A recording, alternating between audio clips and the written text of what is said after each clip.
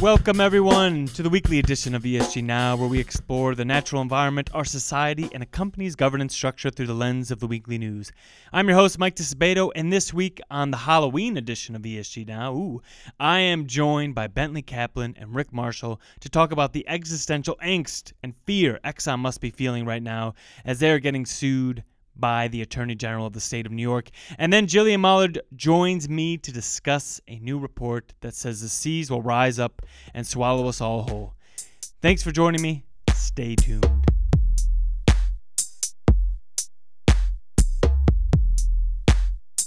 For our first story, the shareholder fraud lawsuit brought by the New York Attorney General against ExxonMobil has entered its second week, and it's getting pretty wild after Rex Tillerson, the company's former chief executive and former secretary of the state in the Trump administration, by the way, got to the stand to testify. But fear not, listener, we are not really going to dig into the case details, except for right now, because as our stat card, I do need to give you some background as to what's going on, because this case is centered on defrauding shareholders. So according to the report filed in the Supreme Court of the state of New York, Exxon is being accused of defrauding the public and investors about the impact of carbon regulation on the company's financial outlook. And this situation all started because shareholders had pressured Exxon to address the issue of climate change on the future of its business. So Exxon execs finally said, fine, we will do this for you. And the first thing they did is tell investors that Exxon expected to developed country governments to apply a cost of carbon approaching $80 US per ton of emitted carbon. And so they said, we're going to do this across our business models. Exxon called this cost a, quote, proxy cost. The second thing Exxon did was they applied this cost actually across its business models and calculated what it would do. But employees realized pretty quickly that this would cost the company a lot of money, existential, problematic types of money, especially for high-emitting projects like the oil sands projects in Canada. Now, this was hard to square for Exxon, so allegedly, according to the internal guidance obtained by the New York State Attorney General, Exxon decided it would use the $8 proxy cost only to measure the projected demand for oil and gas, and Exxon would instead use a much smaller number to calculate how much its projected carbon emissions would cost the company in the future. Exxon called this smaller number its greenhouse gas cost. So we have this proxy cost that is more expensive but only used to predict demand, and then we have this greenhouse gas cost that is less expensive and used to actually test whether or not the business is going to be viable going forward. Now, New York alleges that instead of telling shareholders that it was applying a separate and lower set of projected costs to its anticipated emissions in clear language that someone like me could understand, Exxon used tricky terms like greenhouse gas proxy cost. Listener, they combined the two names. Oh my. But Exxon denies all of this. Okay, Rick, start us off here, because this is a case that is specifically calling out investors and saying we've been defrauded and bamboozled. Why would the Attorney General frame her argument like this? What are they trying to do? I see this case as another in a long line of cases where a very specific and in some ways very technical legal question is being used to try and address corporate behavior that had much broader implications. And, sometimes this is, from an investor perspective, this is the best way to go. This is, you can't necessarily litigate around some of the broader questions here about what Exxon did with regards climate change or didn't do. But you can litigate very, very specific instances of misbehavior if you can prove those.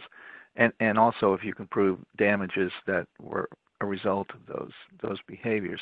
What's interesting is those behaviors are internal behaviors. Exxon did try to do the good thing by setting a price on its emissions, but then it got so freaked out by the reality of it, allegedly, they pulled back. But Bentley, what do you think is going to happen going forward for companies? Because this could set a precedent for how a company will disclose their environmental risks to investors. Is a company going to have to disclose all of the risk analysis it's doing, or only what it thinks are the most meaningful ones? And then the question becomes, how does a company think? What's it using as its risk assessment framework? So you could probably get away with saying, we decided not to disclose this information because we didn't think it was a material risk for the company. I think that what they're going to start doing now, and I always have a cynical view of companies, is that they're going to start stopping this thorough research or making it less accessible to people. So do you think this will create a situation where companies will just have a milquetoast carbon tax calculation that is extremely conservative because they could get slapped with a lawsuit if they miscalculate it? I think in some ways the cat's already out of the bag. I think the investor awareness around these risks is really big, and then you get the prisoner's dilemma of these companies. One of them's going to decide, actually, we can do a good job of disclosing, and we've got some good plans to overcome whichever carbon transition challenges we're going to have, and this is how we're going to do it. And then that becomes the company that investors want to invest in. There are all these climate targets that are about to come to pass in 2020, deforestation targets, carbon emissions targets, and Bentley, you're actually engaging in a taxonomy for us of those at the moment. So could you relate this case back to the 2020 targets? Because I think this is a case that might affect how investors talk about why companies are missing their targets, or even impact how people think companies should alert investors when they're going to actually miss those targets. Sasol, one of South Africa's biggest sort of petroleum producers, it's incredibly environmentally impactful and is going through some big financial challenges at the moment. But they released sort of their first TCFD disclosure, which is a huge step for the company. So in some sense tick the box, but in another sense was well short of anything related to science-based targets.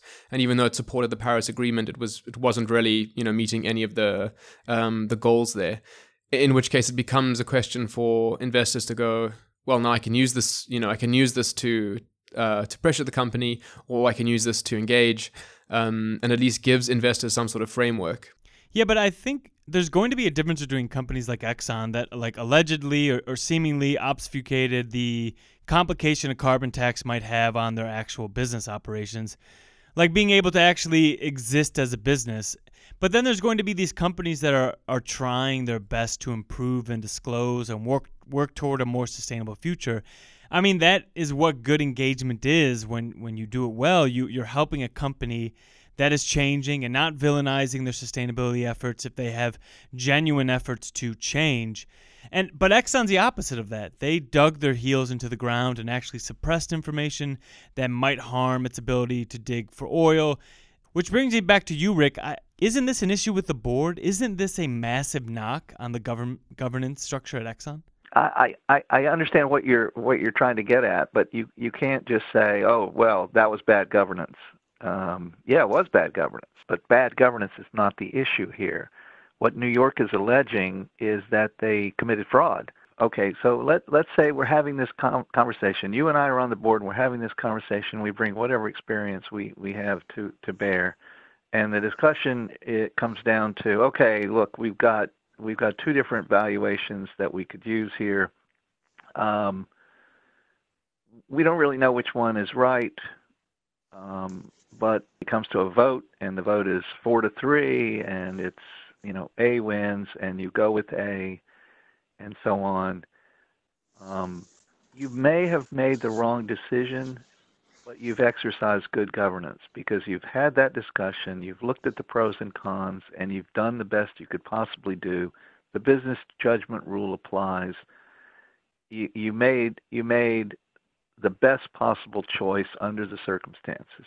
I'm not suggesting it's good governance. I'm suggesting that it's not a governance question. Yeah, I gotcha. But just to sum what you said, you mean fraud happens regardless of whether you have a good governance system in place with an independent board and a committee oversight policy and a policy against fraud. It just happens from time to time. This seems like a massive issue with Exxon, but to be fair, no other oil and gas company came out to push back on Exxon in the 90s when it was suppressing its data and saying climate change isn't a big deal. None that I know of, because it's not like Exxon had a lock on the scientists out there. The issue with carbon emissions and burning oil was well known in the 90s. People were writing about the problem of carbon emissions extensively. But let's say this all ends up bad for Exxon and the board is implicated and has to settle. How, as a governance-man, Rick, if I can call you that, do you ensure investors are aware of these complications? Well, one thing we do is we flag all the directors who were on the board at the time of the claim and say, okay, person X was a director at Exxon during this period. Now, we would only flag them if, in fact, the case is successful and there's a settlement or a finding of fault. And we would mark that on their bio, and it would follow them forever if they continue to be a director on other public companies. And that's often the case. We don't think that history should be lost. And it's not unheard of for individuals who are on a board like this that get sued and ends up, losing their claim or having to settle, that they will simply omit that fact, omit that history from their bio going forward. Yeah, boo. Rick Marshall is not going to forget about you suckers.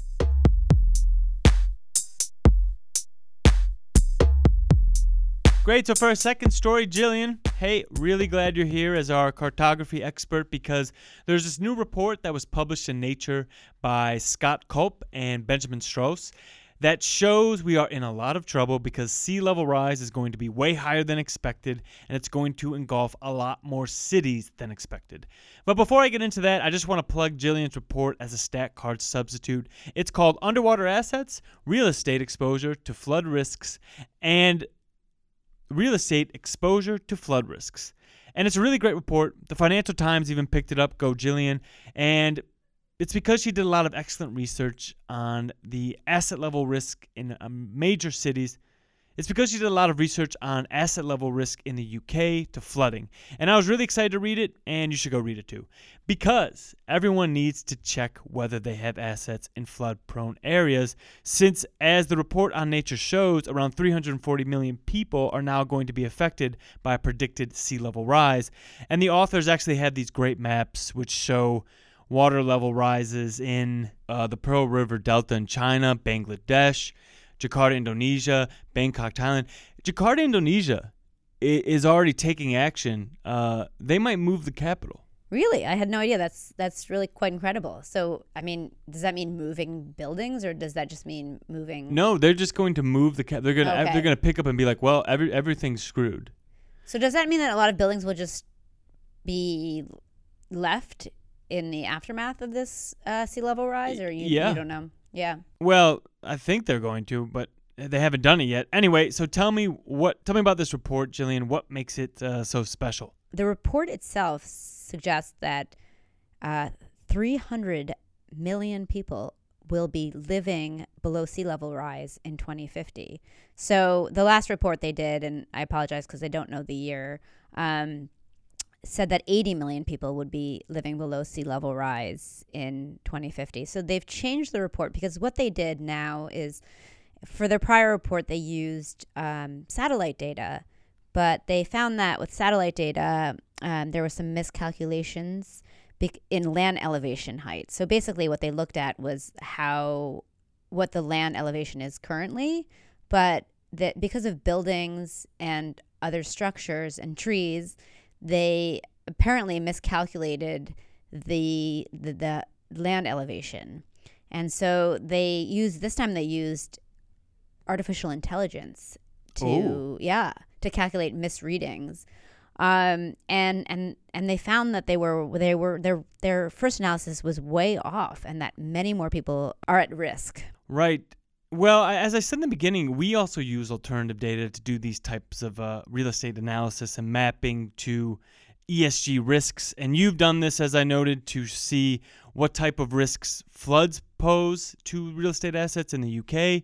And also you've done some analysis on how floods are going to affect Florida real estate assets, which are going to be partly caused by sea level rise, which actually investors are still pretty unaware of. I know you were telling me before this call that there's this report by ULA Heitman that came out which showed real estate investors are just now taking these climate hazards into account due to all these risks that are cropping up. But they still aren't, it's still not at the forefront of their minds. But since this is our Halloween week episode, I was wondering if you could tell me what scares you most when you are looking at these climate change maps all day, because I hear this data we talk about this all the time, but it doesn't, I'm not running from New York right now. No, the truth is that nobody's running from their cities right now, except for maybe in Jakarta, as you mentioned before. But a lot of people aren't going to run from their cities. I mean, people didn't run from New York City after Hurricane Sandy, and the devastation was in the billions of dollars. The damages were in the billions of dollars. But people learn to mitigate and adapt to these challenges, and I think that's one of the things that we're going to start to really see globally is that investors are going to start working with regulators and policymakers and try to figure out ways to keep their investments strong by building defenses and other mechanisms that will allow them to remain where they are and allow the value to continue to stay the same or increase, as opposed to devaluating their property through inaction. Nice pronunciation. Yeah, and it's also going to be a problem if seas rise around the building you live in. Even if your building is safe, because how are you going to even get out to go to the grocery store? With boats? Okay, but first tell me what scares you before we leave. This is the Halloween episode. What gives you angst when you're doing this research? So the thing that makes me the most nervous is when I watch videos of ice caps melting in the Arctic. I mean, those videos, they just, every time I see an iceberg calve and, part break off, and I think a couple years ago there was one piece that was floating and it was the size of Manhattan. I mean, when I see that, that's what makes me really nervous, because what I realize is that the glaciers are melting at a much quicker pace than we ever anticipated.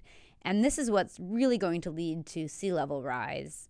And just the uncertainty in how this is going to affect us. There's a lot of uncertainty in climate change. And, there's models out there there's lots of climate models out there, but one of the things that all climate scientists will tell you is that there's a lot of uncertainty in these models. And what we're starting to see is that the uncertainty is not necessarily in our favor. So that's what really scares me.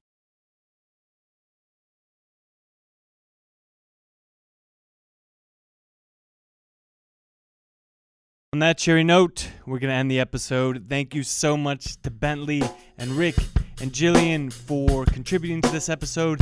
Thank you so much for listening. If you like what you heard, don't forget to rate and review us and subscribe if you want to. And have a great Halloween. Talk to you next week.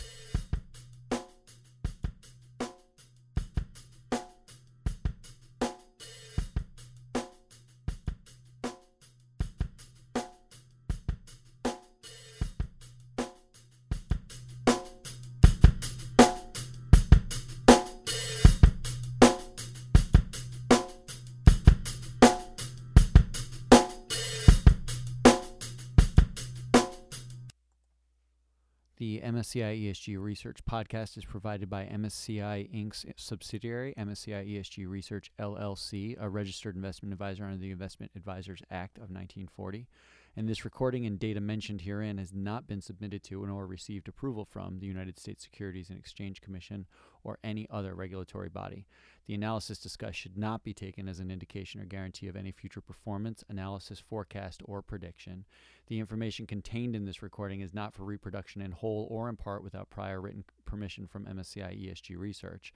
None of the discussion or analysis put forth in this recording constitutes an offer to buy or sell or a promotion or recommendation of any security, financial instrument, or product or trading strategy. Further, none of the information is intended to constitute investment advice or recommendation to make or refrain from making any kind of investment decision and may not be relied on as such. The information provided here is as is, and the user of the information assumes the entire risk of any use it may make or permit to be made of the information. Thank you.